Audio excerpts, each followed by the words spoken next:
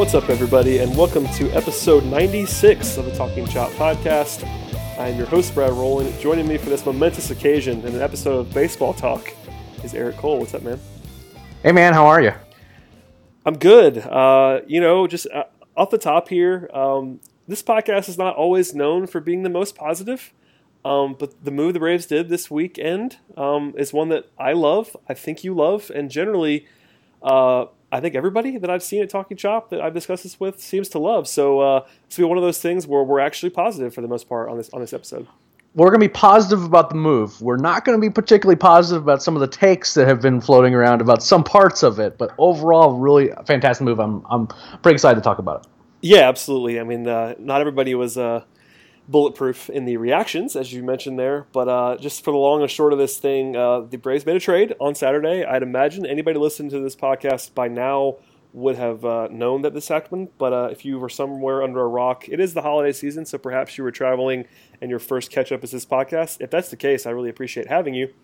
But the Braves completed a 5-player trade on Saturday in which they sent Matt Kemp back to the Los Angeles Dodgers. And in exchange for Matt Kemp, they got Brandon McCarthy and Scott Kazmir, a duo of veteran starting pitchers, a utility guy, and Charlie Culberson, the rights to Adrian Gonzalez, who they immediately designated for assignment, and then we'll talk about that in a second, and cash considerations. Basically, there's a lot to wade through here, a couple of different layers to hit on here. I guess the biggest thing is that, of course, this is basically all about money, and people want to make that, and some people want to make that into a bad thing. I think it's actually kind of brilliant because, the long and short of this thing is that the Braves are taking on a ton of money for 2018 in order to clear the books for 2019. Yeah, and it's definitely the biggest takeaway because, the Braves immediately DFA'd Adrian Gonzalez as per their agreement with him. Yeah, by request, we should know. Because Gonzalez wanted no part of, not necessarily Atlanta, but if he was going to get traded, he did not want to be locked in behind Freddie Freeman, which is not the greatest thing in the world by any means. Yeah, it's a perfectly reasonable request, and the Braves, the Braves had a perfect trade partner in the Dodgers for this type of money move because the Dodgers wanted to get under the luxury tax so that they could possibly either make some moves this year or actually make moves the next year, and they were just their money was tied up in weird ways that they wanted to make sure that they can be more flexible over the next 2 years.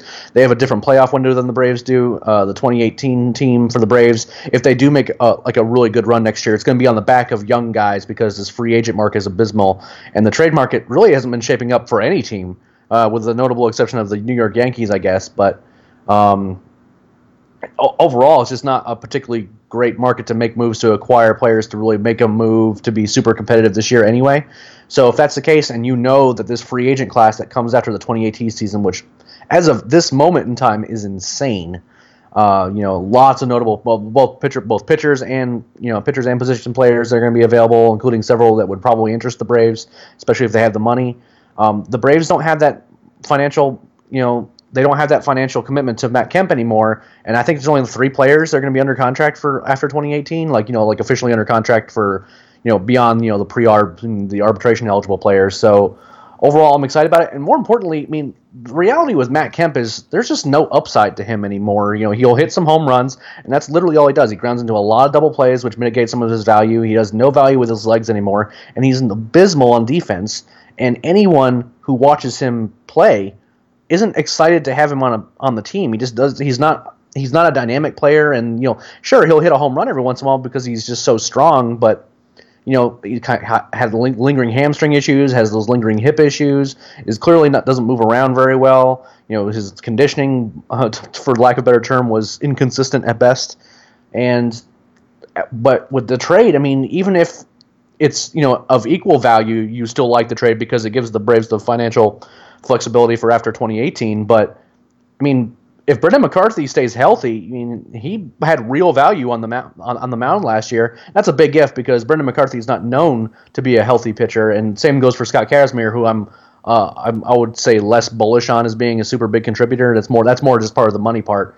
But there is upside. If McCarthy can, stitch together at least a half of an okay season, while the guys like Mike Soroka, Colby Allard, guys like that get more seasoning in the minors. That's a big win for the Braves because that's one less thing they have to worry about. They were looking to get a number 5 starter anyway, and I'm super happy about it. Overall, I'm just super happy.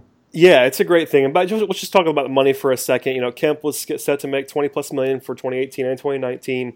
The Braves are taking a lot of money, as we talked about a second ago. Scott Kazmir is owed $17.6 million for 2018. Brandon McCarthy is owed $11.5 million for 2018.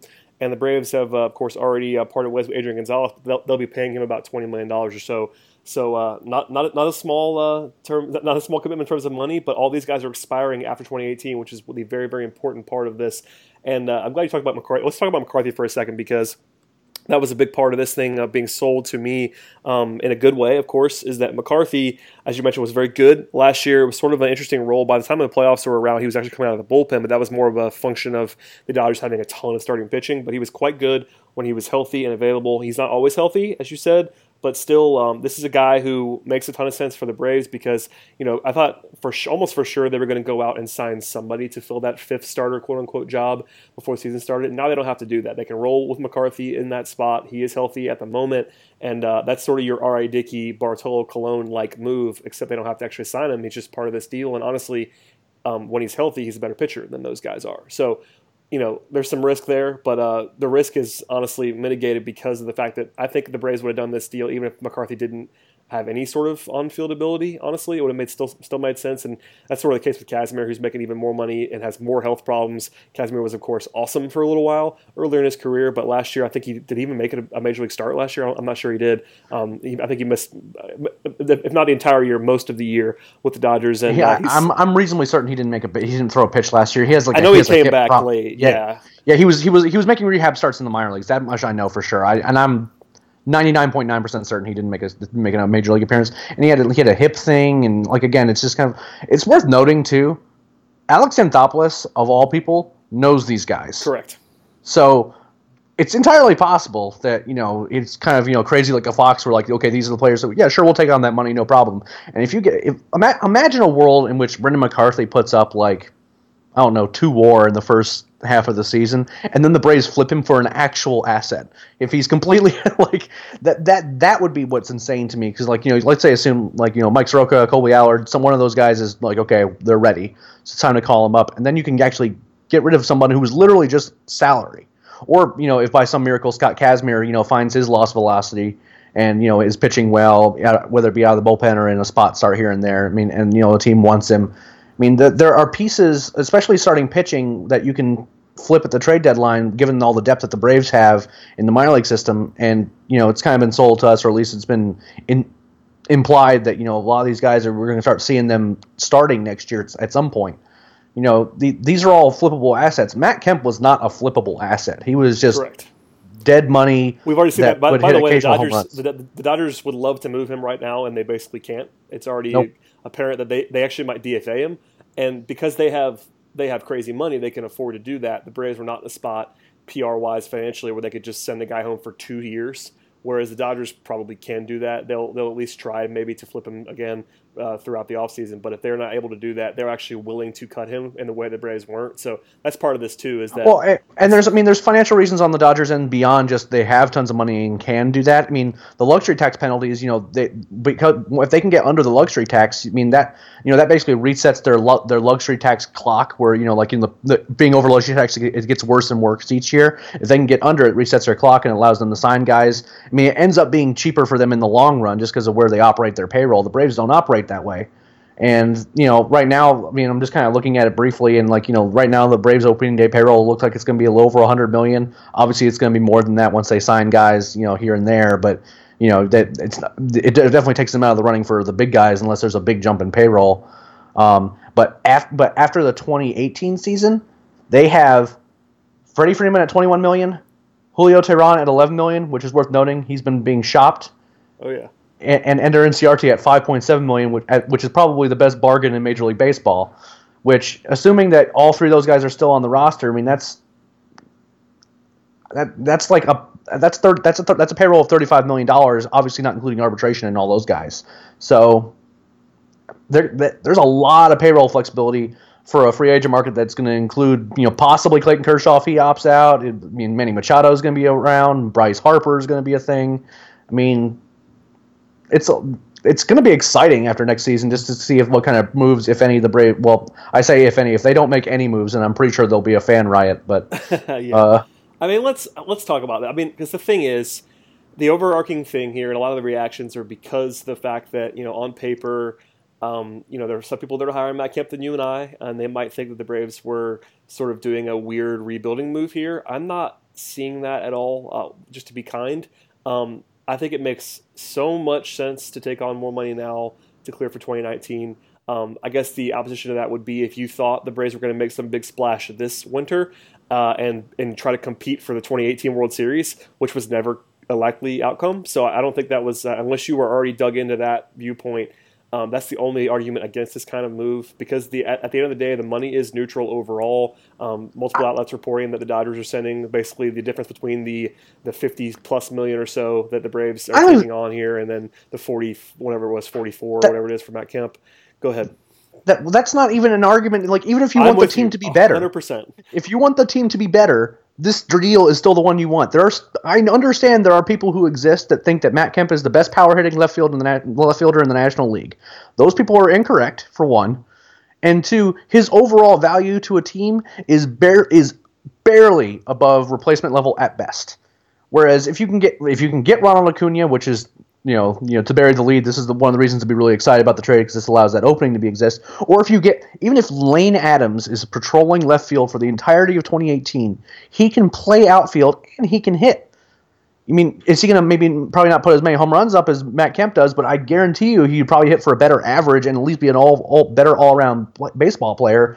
And you have a chance in the rotation of getting some real upside from McCarthy, or you can if McCarthy and Kazmir don't work out in the rotation, you have the depth in the minor league system to bring up guys who, again, there is a certain amount of hope with prospects, and I won't pretend to think that all of these guys are going to work out, but the chances are better that the result of this trade ends up being better for the Braves in 2018, not just 2019. In 2018, the results for the Braves end up being better than pre-trade. I don't understand. I mean, I know these people exist that, they think it's, here comes another rebuild. But those everywhere. people, they're everywhere. Yeah, and those people do not watch Matt Kemp play baseball. I just do not. I was in the left field home run porch for multiple games, and I got a front row seat to watching that guy play both at the plate and on defense, and it's not there. No, I'm not. And and if you're banking on him just to find his, early 20s athleticism and abilities, then. But Eric, he's in the best shape of his life. So I've heard that 3 or 4 years in a row now, and exactly. It was funny to see all the Braves fans reacting to that. Was pretty amusing, especially people that pay attention to the level that you and I do, people that we trust. It was kind of a unanimous kind of chuckle at the thought of him being in the best shape of his life. Like, congratulations, he might be. He looked like he was in better shape last year, and then 2 months later he had ballooned again, and he had gotten in great shape. He started off the year well, and he could not keep it up. He kept getting injured, and he kept gaining weight, and all of a sudden it was rollers to second base and rollers to short, double plays. He would occasionally get a hold of one, but that was it. Yeah, and it is. The thing is, I'm with you 100% on all of that when it comes to 2018, and of course, Acuna is kind of what we're trying to save here a little bit, because that's obviously a big part of this. Braves fans have been wanting to see him for a while. He was not the only impetus to move Matt Kemp. We should say that. I know you're not saying that. It's one of those things where it's the only one you need, Brad. I agree. But yeah, I mean, there were plenty of reasons to move Matt Kemp. Even if Ronald Acuna was not on the team, I would have wanted to move Matt Kemp. So it was not all about that. At the same time, it is a pretty obvious thing here to where he may not start opening day for arb clock reasons, but he'll be up soon. I can't imagine a scenario now where he's not on the team by May. To be honest with you. So there's something to be talking about there, which we'll definitely discuss. But yeah, in a vacuum here, I would have done this trade just to part ways with Matt Kemp and get 2019 off the books. Brandon McCarthy really helps because, again, they were going to probably sign somebody in that $8 to $10 million range to be the fifth starter. They did it last year. In fact, they signed 2 guys last year to fill that role in Colon and Dickey. With this, you get a guy who has more upside than those guys did, and who's about the same price, and you do it while flipping off Matt Kemp. It makes too much sense in the world. And Kazmir too. Like, I have very low expectations for Scott Kazmir, but he has talent. 2 years ago he was very, very good. He had an ERA in the low 3s. The velocity, as you mentioned before, was kind of gone last year. He's certainly not been healthy, but It's a free flyer on him. If he's gone, if he can't do anything for you, then that's just a sunk cost. But that's money that you knew you were taking on for a flyer. So I don't know. I'm with you 100% here. I mean, there were so many negative reactions to this deal that I was questioning my sanity, to be honest with you, in the immediate aftermath of this thing. Like, am I reading this wrong, or are people just this silly? And no, they were this silly. It is what it is, though. I mean, it's a silly thing, and just, you know, we talked a little bit before the podcast about, you know, Charlie Culberson, and not a thing. His major league career has not been good. It's just, there's no getting around that. He hasn't been able to hold a major league job, and the assertions that I think it was Anthopoulos that says he plays gold glove defense at shortstop. I question the veracity of that claim, I guess. But it's worth noting that, like, one, Anthopoulos really knows this guy, and he could have seen things that, or known things about him that make him think that there's more value there. He's a utility guy. The biggest problem with Culberson is that even if he ends up being okay, is he really better than Johan Camargo? Probably not. And that means, like, how many utility guys can you really foster on a bench, especially one that has a questionable hit tool, I guess? Well, there were a lot of people jumping to Camargo as a starting third baseman and Culberson in this utility role. And yeah, I mean, I have a full rant prepared that I probably won't deliver now about Culberson, but this is a guy with a career 48 WRC plus. He can't hit, and he's almost 29 years old. Like, I get that he was sort of a fun player in the playoffs for the Dodgers. He's a utility guy in some way, and the defense is good, and he can play shortstop, so I understand all of that. But he's not a selling point for me. I understand that he can compete for a roster spot. He might make the team if they don't make other moves and all that stuff. But people are like, oh, you know, and they get Charlie Culberson, and I'm like, yeah, well, that's not really a selling point for me. He's more of a guy who, honestly, Jace Peterson's better than Charlie Culberson at baseball. That's my opinion. I think Culberson's a better defender at shortstop, so I guess that would be the checkpoint in his column. But when you have Albies and Swanson on the roster, I don't really care about that, because if you've got a long-term injury to Swanson, I think you probably just play Albies at shortstop. That's just me. But or Camargo, whatever you want to do there. But yeah, I don't really care about Culberson at all. But I do understand that he's a guy people at least recognize, because he was a prominent figure in the playoffs and some emergency stuff, and he was playing in place of in place of Corey Seager in the playoffs, all that stuff. But he's not really a thing. And he definitely has some pedigree, you know, in terms of, like, you know, being a prospect, and, you know, he's a local kid, and, you know, maybe that ends up being good for him. 29 in April. 29 years old in April. Well, yeah, again, I wouldn't like bet money on it. Yes, but at the same time, you know, it's a non-zero consideration, I guess. But, you know, he's not the important part, I guess, is what I'm trying to say, is that people are thinking he's going to come in and light the world on fire. It's very unlikely. But at the same time, like, none of these pieces that came back, with the exception of Adrian Gonzalez, and again, that's because, like, it was never going to happen in terms of playing time or even a consideration. He was a Brave for about 3 minutes. But, you know, like, none of these pieces I hate, you know, like, if the police, you know, at least take a peek at, and overall, like, there's a lot to like about it. I actually do want to talk a little bit about this Ronald Acuna situation, though, because let's do it. That's a big part of it, because listen, everybody's gonna be like, oh, opening day starter, and it's like, maybe not. We'll see. So we had Dan Zimborski on the podcast over on Road to Atlanta this past week, and, you know, we were just talking to him about player projections and kind of how it works and how he projects prospects and what's the, you know, what works and what doesn't. And, you know, Dan was great. He was super helpful. And he had mentioned that, you know, like, the Ronald Acuna Zips projections, which is the projection system that Dan uses, are bananas for Acuna. So we couldn't help but ask him, you know, like how bananas are we talking? And he's like, well, hold on, let me pull them up for you. Do you have a guess on what Zips, which is generally a pretty conservative estimate in terms of WAR, generally is, what would you guess that they have for the very soon to be tomorrow? Actually, he turns 20. The soon to be 20-year-old Ronald Acuna. WAR prediction 2018.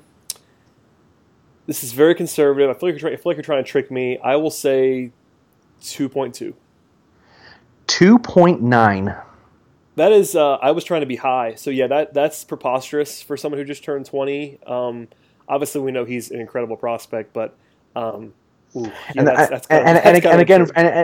for a projection system that is not known for, you know, making big jumps on guys, the only two ones that were, like, have been, like, that he brought up two names that had been high as rookies, like projection-wise, that were higher than Acuna's were Chris Bryant and Mike Trout. And those ended up being right. So, there's a lot of reasons to like the idea of having Ronald Acuna in the outfield. There's obvious reasons in terms of service time that maybe he doesn't start on opening day. But, I'm of the opinion, if he's the best player, he should be out there. But I understand the economics of baseball, especially with a guy like that who could end up being, an all-world type player. And we've loved him for a long time, so I want him to be as brave as long as humanly possible, too. So it's kind of a conflicting emotion for me. But it's one of those philosophical things, to be honest with you. I'm sure we'll talk about this, in March and April, especially if they don't bring him up. But it's one of those things where everybody knows that he's the best option. I think that's pretty common, especially because, the other option is Lane Adams, and I like Lane Adams, but I just don't see a scenario where he, quote-unquote, beats out Ronald Acuna for a job in terms of just playing on the field. Right now. I love Lane as like a really good fourth outfielder, just giving guys breaks. Fine. He's a good guy to have on the roster. He can play everywhere. I like Lane Adams a lot. But yes, so it becomes a philosophical thing. Like in terms from the Braves' perspective, it would certainly be helpful to have him under control for another year, without getting too deep into the ARB stuff. If you hold him out a certain amount of time and cross a fictional deadline, he becomes a guy who you have his ARB clock starts 1 year later. With that said, you get in that spot where you can get in some hot water when you're talking about a guy intentionally being held down for arbitration purposes. Chris Bryant's the last, super prominent one that this happened to. It's sort of a moral thing, honestly. It's like, well, it's a moral thing, and also, there's relations with that player that you have to kind of keep in mind. Like, if you're going to try to keep a good relationship with that player, maybe try not to keep him, down so long as to, basically costing him money. Is that really going to be a guy that's going to be easily extend later on in his career? And that's definitely trickier. I want to ask you a question though. Okay, I'm going to flip the script a little bit. The Braves traded Matt Kemp, which gives presumably, and one of the big things was like at least giving Acuna the opportunity, a slot to play in. Do you think that means the Braves are done trying to trade away Nick Markakis? No, not a chance. I think it lessens the urgency of doing it, because coming into the offseason, I was certainly on the please trade both of them side of things, but it was always the situation where I thought they would absolutely get rid of one of them by somehow, some way, and two was always sort of a pipe dream in my opinion. Now it feels more realistic because you parted ways with Kemp in the way that you did, and it wasn't this like terrible deal that you had to make to get rid of him. It actually makes a lot of sense.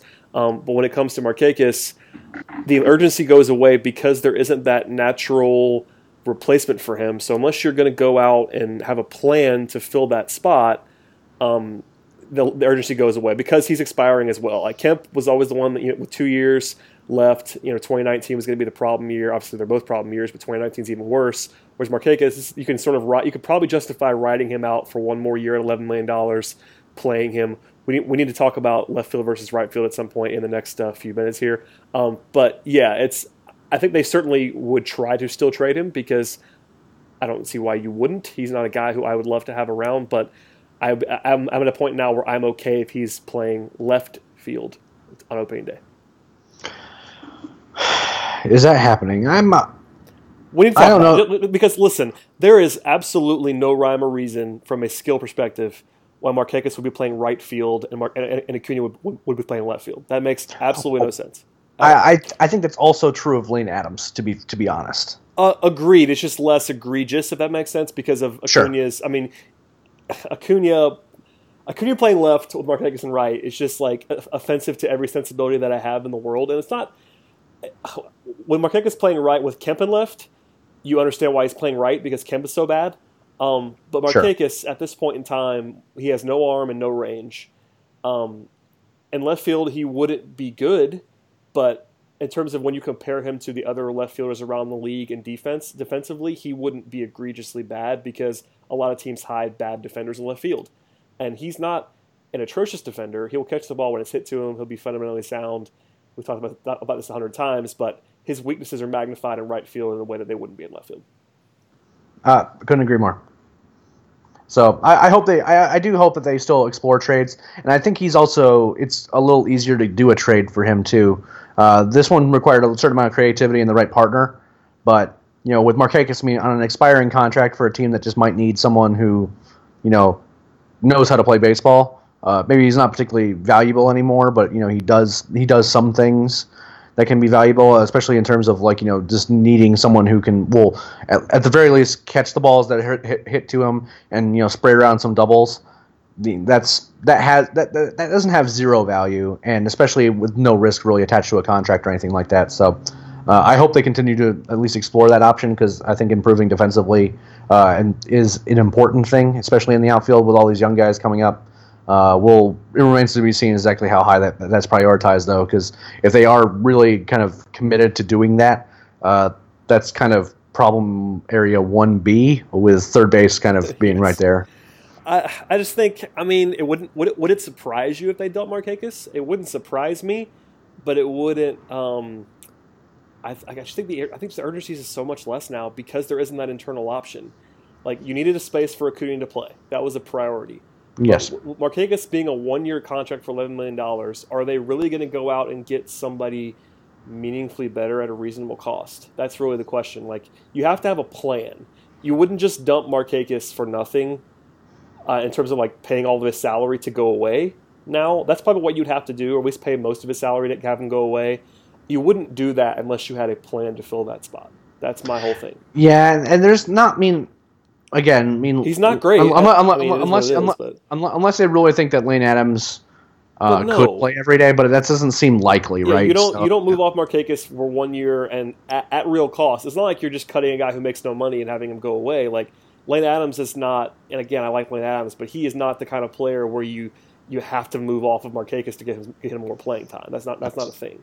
Especially with all the money being taken on, I don't see them signing somebody. To go do that. So I think you're right. I think they'd have to have the only way that makes sense is if you go trade for Christian Yelich or somebody like that. Like, it's a real spot. Don't be still my heart. Don't. I understand. Don't tease me. I wanted to always talk about not necessarily only Yelich, but that's the only way it makes sense is if you find a guy who is a real long-term part of your team that you can go trade for, I guess, or sign. Free agency is more treacherous, to be honest with you, but Yelich is the popular name out there, so I'm just going to use him as the example.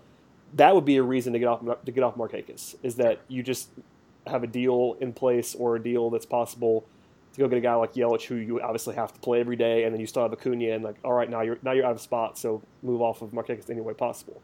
I'm getting heart palpitations thinking about an Acuna, Yelich, Inciarte. Oh, I've been there for 2 days. That's not going to happen. I don't think. I think it's very unlikely that the Braves are going to pull that off. But even if it's not Yelich, it'd have to be somebody in that mold that you really think is a long-term starter for you in order to have this urgency to move on Markakis. If somebody wants to trade for Markakis and actually just trade for him and not make the Braves pay all of his salary, that's a different argument. I don't see that really happening though. Yeah, I think the Braves have entertained the idea of trading Markakis for a little while now, and if they had that sort of trade partner in place, or at least someone that would be interested, that would have already happened.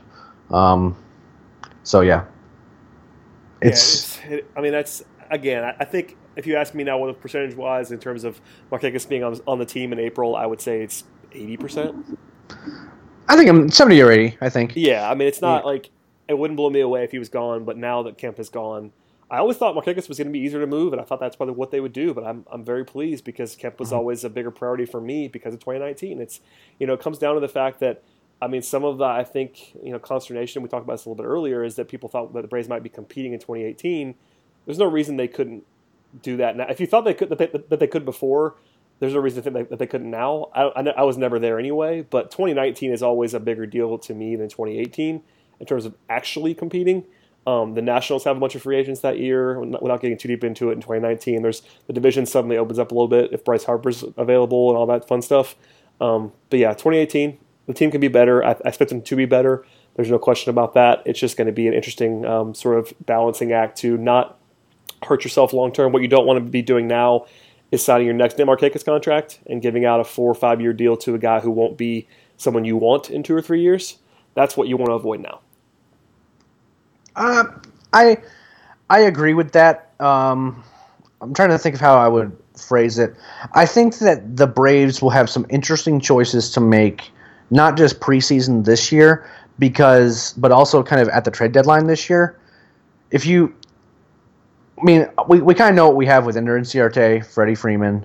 But we don't really know what we have with Julio Teheran. We don't really know what we have with some of the young guys yet, because Ozzy Albies had a great debut, and if he continues that trajectory, you know, you know, things could get really interesting, especially if Dansby Swanson rebounds, because Dansby in particular was supposed to be, a real contributor on both sides of the ball, and he wasn't last year. He had his moments, but overall, especially with his one of the worst starts you could imagine, it wasn't good. And if he rebounds and is, let's just say, a good shortstop, then all of a sudden the Braves could theoretically be more competitive than we thought. And so what does that mean for the choices that the Braves make at the trade deadline, especially when you consider, the free agent period that's coming up, after that season? Because I think we agree that the Braves are going to try to do something exciting, in that free agent market. But it's not like there are a lot of really good players, but there's not like it's not such a surplus where every team is going to get an amazing new guy. You know what I mean? And it's listen. I mean, free agency, the guys who you really, really want, obviously, are the blue chippers, and those guys, the money is just wild. So, like, it's going to take the Braves doing something that they've never done in the Liberty era to get any of the guys that people really are excited about. Your Bryce Harpers, your Manny Machados. Those guys are going to take $300, $400 million contracts in the free agent market. They're just going to do that, and I'm not saying the Braves can't or won't do that, because, as we talked about before, their books are so clean now for 2019 that they actually really could get in the bidding for a guy like that.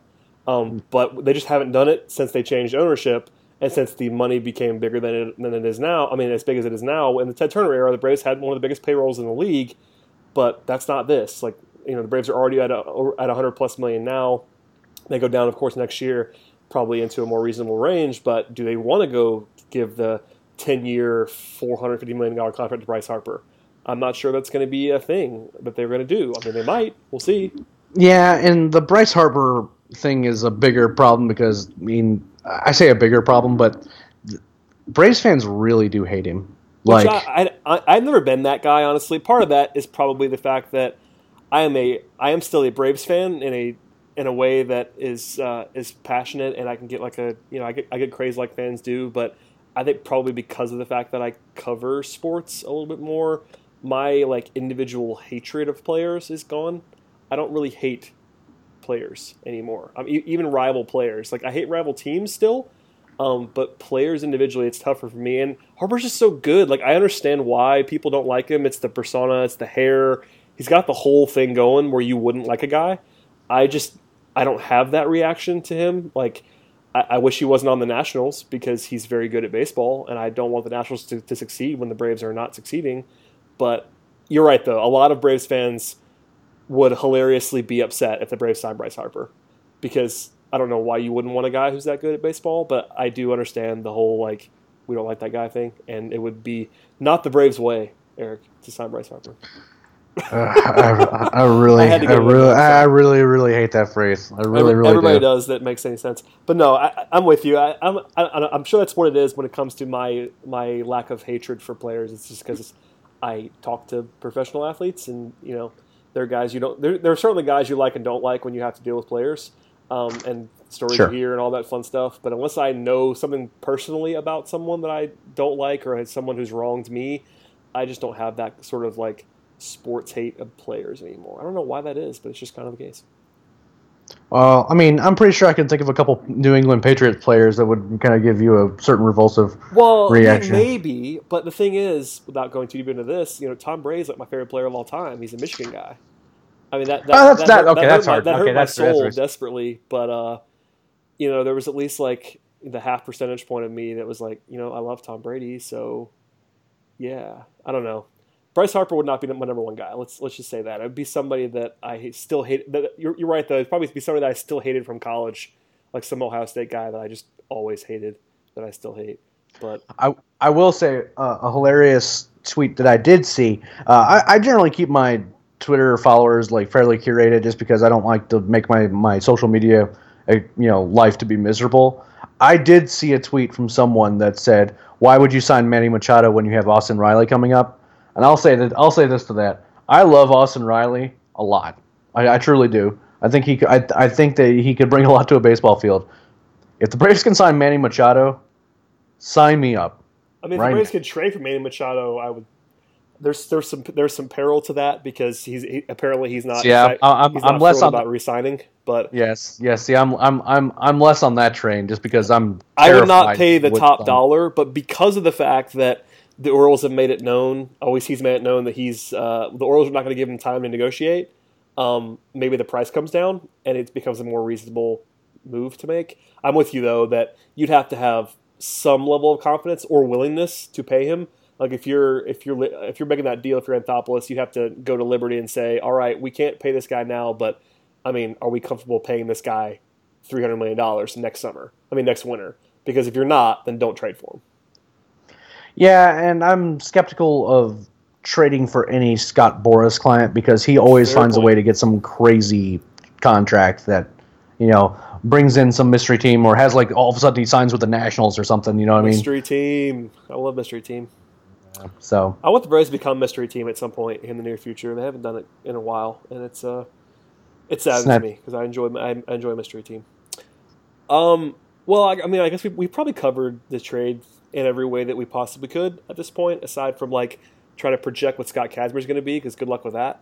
But we talked Yeah. about Gonzalez, McCarthy, Kazmir, Culberson, the Acuna angle, all that fun stuff. So in the end, I think it's probably pretty clear that we'd like this trade, but this is an A for me. There's not really any downside whatsoever. Like there just isn't. Even if none of these guys do anything, if Brendan McCarthy gets hurt tomorrow and can't pitch this season, I will like the trade still. It wouldn't matter if none of those guys pitch an inning or play an inning this year. And of course, lessen the value a little bit if McCarthy just no shows, but I'm still good with it. Yeah, I mean, I'm fine with it. Again, if it moves money around. If it was just merely numbers on a page, I'd still be pleased with it. So Yeah, that's. I mean, I understand that there's an aversion to thinking like that from some more casual throwback fans, and I get that.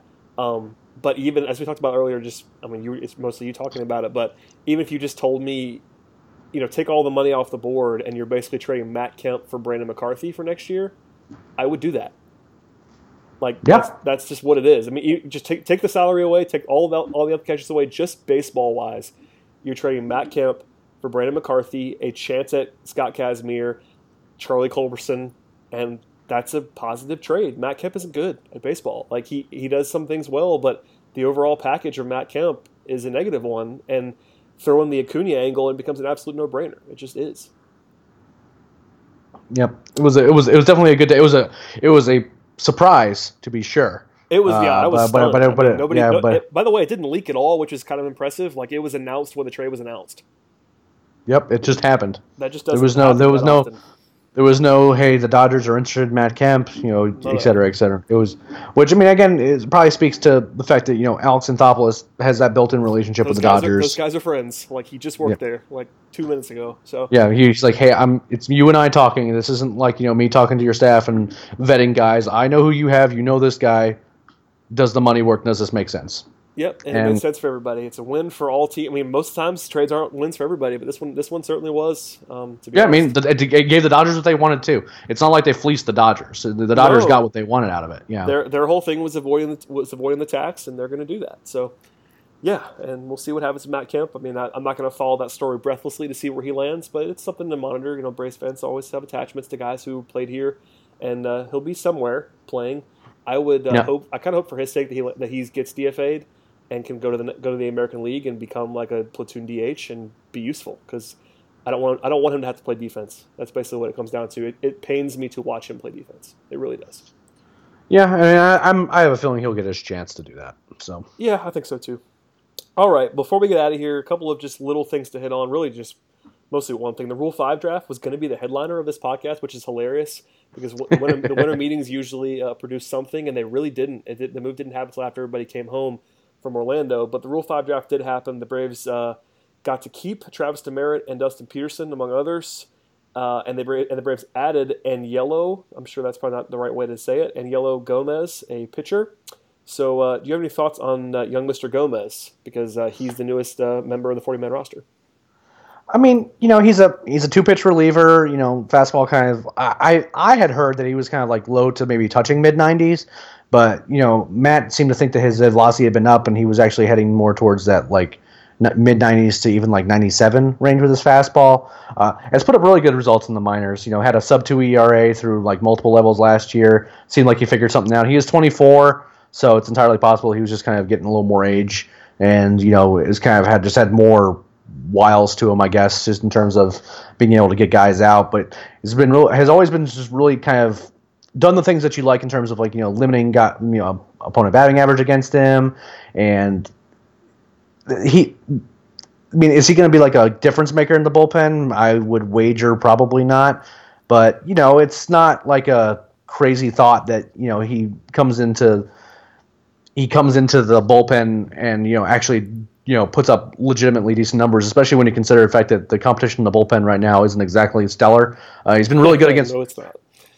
He's been really good against righties historically, so that's something that'll be nice for the Braves to have, as opposed to just hoping that some guys will their their motley crew of guys will figure out some way to get three right-handers in a row out. He has value, and he is a decent option to pick in a Rule 5 draft. He's not like a super exciting arm that like throws 100 but can't throw straight, those type of players.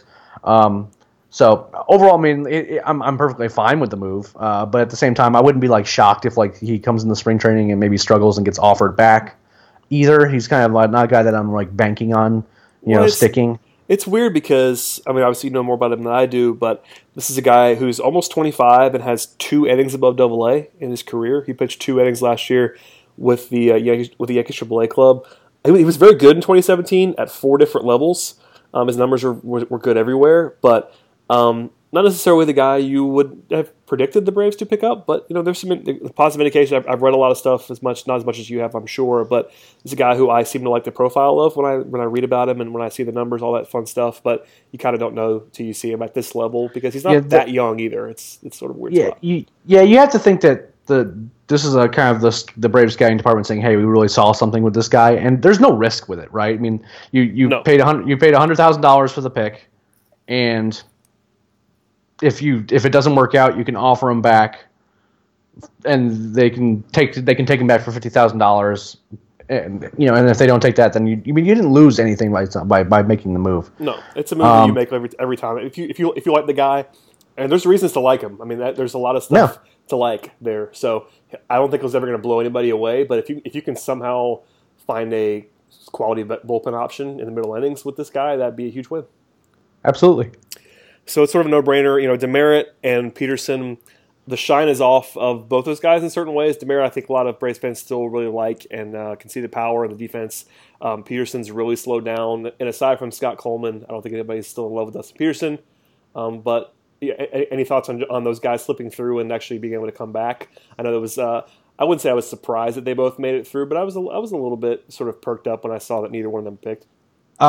Whenever it was first kind of announced who the Braves were protecting, it was a little bit eye-opening because they didn't protect Dustin Peterson or Travis Demerit, because it was just it was almost assumed that they were just going to be around, on the 40-man and protected, and they weren't. But almost immediately, J.J. Cooper tweeted at us, is like, there's almost no chance that either one of those guys will get picked in the Rule 5 draft. And there's a few reasons for that. The Rule 5 draft is very often for like relievers, maybe like a high ceiling but like real risk starter. The position players get picked, but not a terrible amount. And the problem with Dustin Peterson, he did not look good in AAA. Had a couple okay stretches, but he had that wrist injury from early on in spring training. He never really came back from that, and I've kind of been on record as not being particularly high on him. I'm not saying he's like a bad baseball player. I'm just not saying he's necessarily a good one either. And I kind of see him more as a fourth outfielder type, just because I don't see him having a carrying tool to begin with. And his 3 year at AAA didn't really help matters. Travis Demerit, on the other hand, has real carrying tools. He has real power. He can run, and he can field at least certain positions, but in particular second base. But he has just not been able to make consistent contact at all. The strikeout problems are very real, and he had real stretches last year where he was just almost an automatic out. Yeah, he has real potential, but he's not a guy that you can really rely on. And if you have any sort of interest in getting maximum value out of your 40-man slots, that's a tougher decision than maybe I gave it credit for to begin with. I just assumed that maybe he would at the very least get a spot on the Braves 40-man because he has upside, but it didn't really happen that way, and the scouting reports on him have not been very good. And he didn't really pass the eye test in a lot of ways last year. I will say this though, that because of those carrying tools, I mean, there are those amongst the minor league staff here is that there's still a lot of things to like about him, and there are guys on the minor league side that like him more than I do. So, but I mean, if you wanted to be optimistic, if you were trying to be optimistic about him, his strikeout rate did fall last year. It was incredibly high before that, but it did fall a little bit in a bigger sample at Double-A, and his BABIP was pretty unlucky, 293 BABIP after basically being in the mid-300s the last few years before that. So if you wanted to be optimistic on him, you probably could talk yourself into it, but there are some issues. But it's all about tools. I mean, we kind of know that at this point, and I think people got really excited when they started hearing all about his defense. I think it was Keith Law sort of leading the charge there about how good he had been defensively. Eric Longenhagen too, yeah. Yeah, those guys were. I mean, listen, I mean, he's only 23. There's some upside there, but there's also some real downside. He's a lottery ticket. But the perfect version of him as a super power hitting, quality defensive infielder, that does sort of perk you up a little bit. But also it could end really badly. He could be the bad version of Dan Uggla, which you wouldn't love. But by the way, I heard that comp with him a little bit, and it was like basically somebody, I can't remember who actually said this. It was somebody smart that said he was a good defending Dan Uggla. I was like, okay, that's an awesome player. Sign me up for that. But of course, Dan Uggla was like legitimately good at the plate until he died. So I don't know. That was probably the most optimistic view imaginable, because if Dan Uggla was a good defender in his prime, he would have been like a 7-win player. So yeah. I'm not sure about all that, but yeah. I don't know. Demerit's interesting. I think he's more interesting than Peterson. I think Peterson's his baseline outcome is much higher. I think we kind of know what Peterson is. He's just kind of a guy, which is nothing wrong with that, but I think fourth outfielder is probably his ceiling at this point in time. Whereas Demerit, if he pops, it could really be scary, but that's also a guy that we may never hear from again in like a year. Like he might just be gone and like get moved out of the organization, and we'll just not hear from him again. So it's a volatile thing, but yeah, not terribly surprising as you laid out there. Just more noteworthy than anything. But those guys are still around. They'll get another year, and we'll see how that goes out in 2018. I mean, and there were a few relievers in the Brave system that had a chance of being selected, but again, it was just kind of unlucky. I mean, guys like Caleb Dirks, for example, or even a Tyler Pike, were guys that had some reliever profiles that if a team was getting feeling a little frisky, they could have taken a flyer on. But there's just so many of those guys that exist in every organization, and the Braves didn't lose any players in the Rule 5, so that's quote unquote great news. But the Rule 5 draft, for the most part, obviously there are some big success stories. Jose Bautista and our own Ender Inciarte being kind of the ones that headline those discussions generally. But for the most part, I mean, Rule 5 guys aren't big impact guys, so it's not something to get super up or down about, I guess, is the best way I would put it. Yep, that's absolutely right. Last thing before we get out of here, man. Did you see the quotes, I should say, from Brian Snitker by analytics? Because these sort of made the rounds. They were explained away in some instances, but in short, his quote alone, without context, did not make it seem great, because if you just read the quote, it basically seemed like Snitker had never heard of analytics before until this year, which I know is not true, so nobody yell at me about this, but did you see that whole storyline, and what did you think of Snitker apparently at least embracing analytics more, whether that be the way that it was presented to him originally under the previous front office or what? But it seems like at least he and Anthopoulos are somewhat on the same page, and Snitker is getting excited about the numbers for the first time. I think that in terms of analytics, I mean, obviously there are reasons to be concerned to a casual observer that maybe the decisions that were being made were not having a strong analytical background, I guess is the best way I would put it. But I can also see it where how that information is communicated matters a lot. You know what I mean? Yeah, that's really why I said that, because it was because it'd be easy to pile on Snicker, and I'm guilty of that at times. Like, I know he wasn't saying he's never seen analytics before. I know that it was just kind of a funny punchline. But yeah, I know he's never. I'm sure he's been told this stuff before. It might just be the way that it's been communicated. Well, yeah, I mean, if you just give a guy who's like a baseball lifer who has always looked at the game as a certain way, and like if you, for example, just handed him a pile of databases, and like pitch charts and stuff like that, it's daunting, and it's not particularly useful for a guy that, for better or for worse, the guy has a lot of things to do and to manage beyond just what he does on the field during games.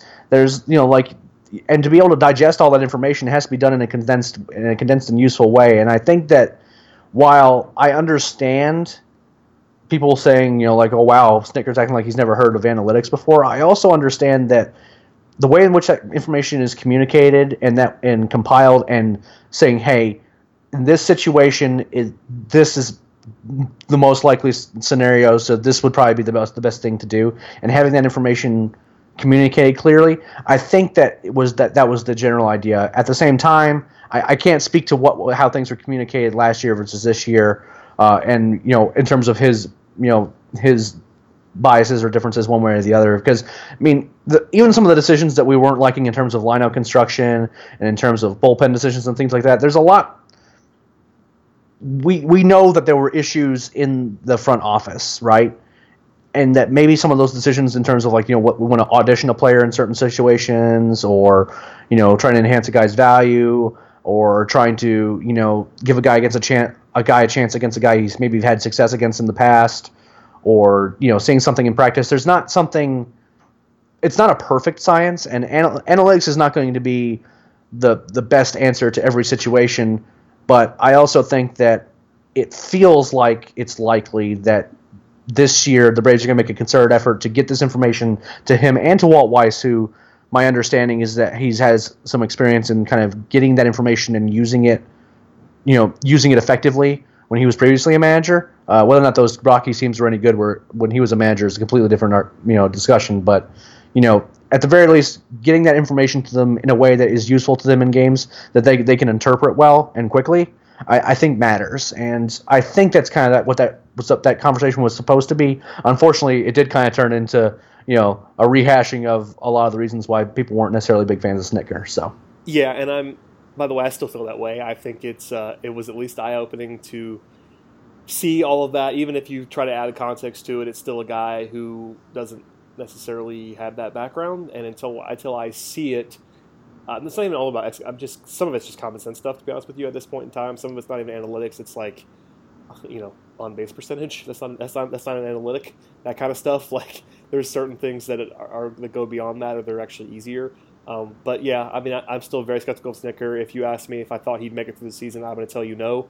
And that's not all because of Anthopoulos or anything that has to do with Snicker. It's just that he's on a 1-year contract, and I think Anthopoulos probably wants to hire his own guy at some point. That's probably where I would go with this. Maybe not. We'll see. But it's a conversation for another day. But I thought it was worth bringing up because of the fact that it sort of made the rounds this week and people were poking fun at Snicker. I'm all about that, honestly. It's something that I do on a regular basis. But I will somewhat defend what he said. In the fact that I'm sure it was more nuanced than the he doesn't understand analytics crowd wanted to make it, even if I was part of that crowd. Fair enough. It is what it is. Well, Eric, anything else you want to get out there, man? I know it's been an interesting weekend. The week before it actually was kind of boring, but the weekend was fun. So anything that we missed that you want to hit on, or anything you want to tell people that they can find you, all that fun stuff? I mean, you can follow me at Leprechaun with a K on Twitter, where I'm tweeting about minor league stuff.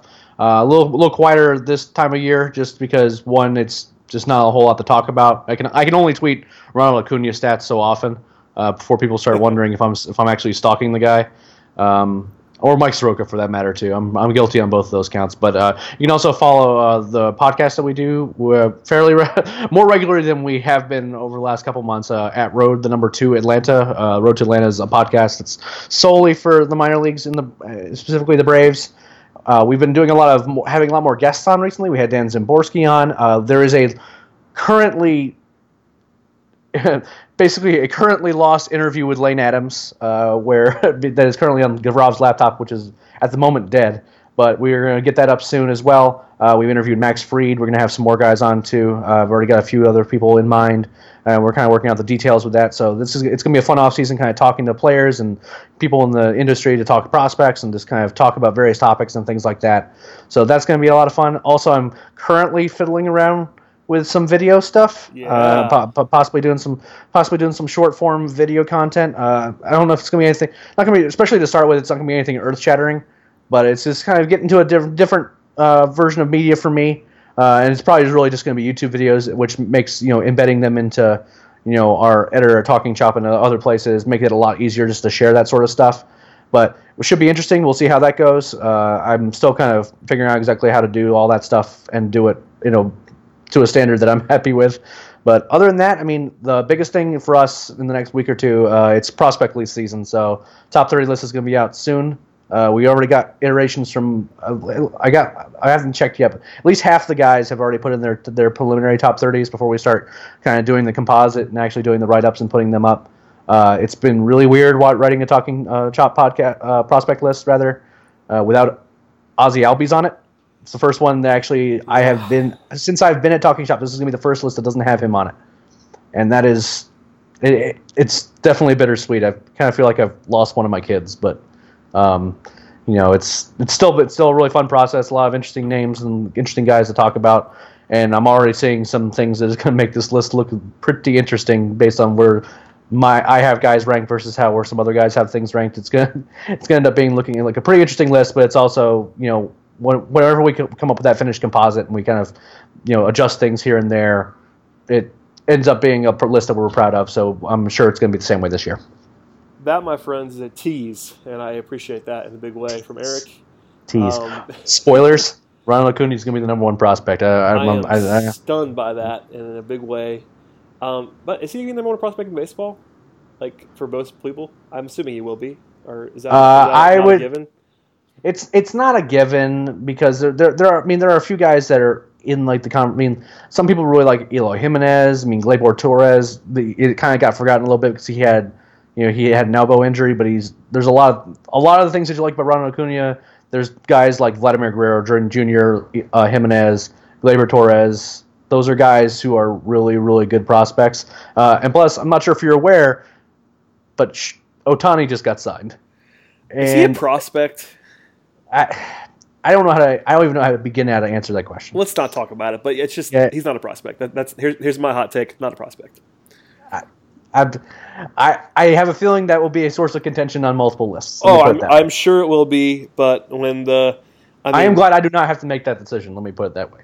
Here's just my nugget of information for everybody trying to make this decision. Not a prospect. Let's just leave it there. Not a prospect. Hector Oliveira was a prospect for like 2/3. That was the dumbest thing. Anyway, I can't even talk about Hector Oliveira without getting mad. So let's not do this, Eric. The Alex Wood era continues in Los Angeles, and he's still good at baseball. So that went well. Well, thank you, man. Now, to be fair, if we think about, let's follow this chain. We traded for Hector Oliveira. I'm here for this. Let's do it. And then we traded for Matt Kemp. We did. And then we traded away Matt Kemp. That's true. Which gives us the ability to sign players in 2019. We traded Alex Wood to be able to basically Scott we traded Alex Wood for. We basically traded Alex Wood for Manny Machado. Yes. If Manny Machado signs in 2019, someone will write hold on. Okay, hold on. What episode? It's 96, right? Yeah, we'll be at like 140 something by then, I'd imagine. But in theory, if I continue to do this for another year, but yeah, it's somebody will write that. So we should probably just not post this on the podcast and say this as content for ourselves. For you can write this post in December of 2018. I want the people to know. Making that argument. I want the people to know. Someone will do that. It might be like Tomahawk Takes. Somebody that really brings the heat on certain things. And yes, I'm talking about you guys on the internet, folks. Somebody will do that, and I will laugh heartily, and I will hope they will hat tip you on that idea. I'll also gently point them to some of the things that have been said and written over there too. So Alex Wood died so the Braves could sign Manny Machado. That's a heck of a headline. I might do it. I might write that right now, just in preparation. Just have it saved in the drafts. Just for 12 months. a 12-month draft save. Just preparing yourself for that. I've done it before. I mean, crazy things have happened. Anyway, all right, man. Well, we're rambling at this point, but I appreciate everybody listening to the podcast. Thank you, Eric, for joining me on the show as always. It was a lot of fun, man. It's always good having me. Thank you. I appreciate it. Absolutely. As for everybody else, please subscribe to the podcast. That would be great if you do that for us on Apple Podcasts, especially. Leave us some 5-star feedback. Help us to grow the show, as well as checking out TalkingChop.com, where Eric writes, where I write occasionally. Following us, do all that fun stuff. I'm at BT Rowland. Also, the show and the podcast and the site are at Talking Chop on Facebook and at Talking Chop on Twitter. So follow us all those places. We'll see you guys probably not next week because it's Christmas Eve on Sunday, so I'll probably take the week off unless something actually happens, and then we'll reconvene somewhere in the very near future. Probably a little bit of a break here because of the holidays, but if something happens, I promise we'll do a podcast and break it down, especially if it approaches the Matt Kemp level of trade. If there's a trade or a signing that actually matters, we'll be here, I promise. So we'll see you guys. Well, Brad will be here. Yeah. Brad will be here. Well, Eric might be here, but Eric might be here. I will be here, to be sure, and if I can beg Eric or Scott or Rob or somebody to come on talk with me on Christmas Day when the Braves make a deal, that'll be what happens. So thank you as always, my friend, and we'll see you guys maybe next week, but certainly sometime before now and mid-January. Between now and mid-January, we'll talk.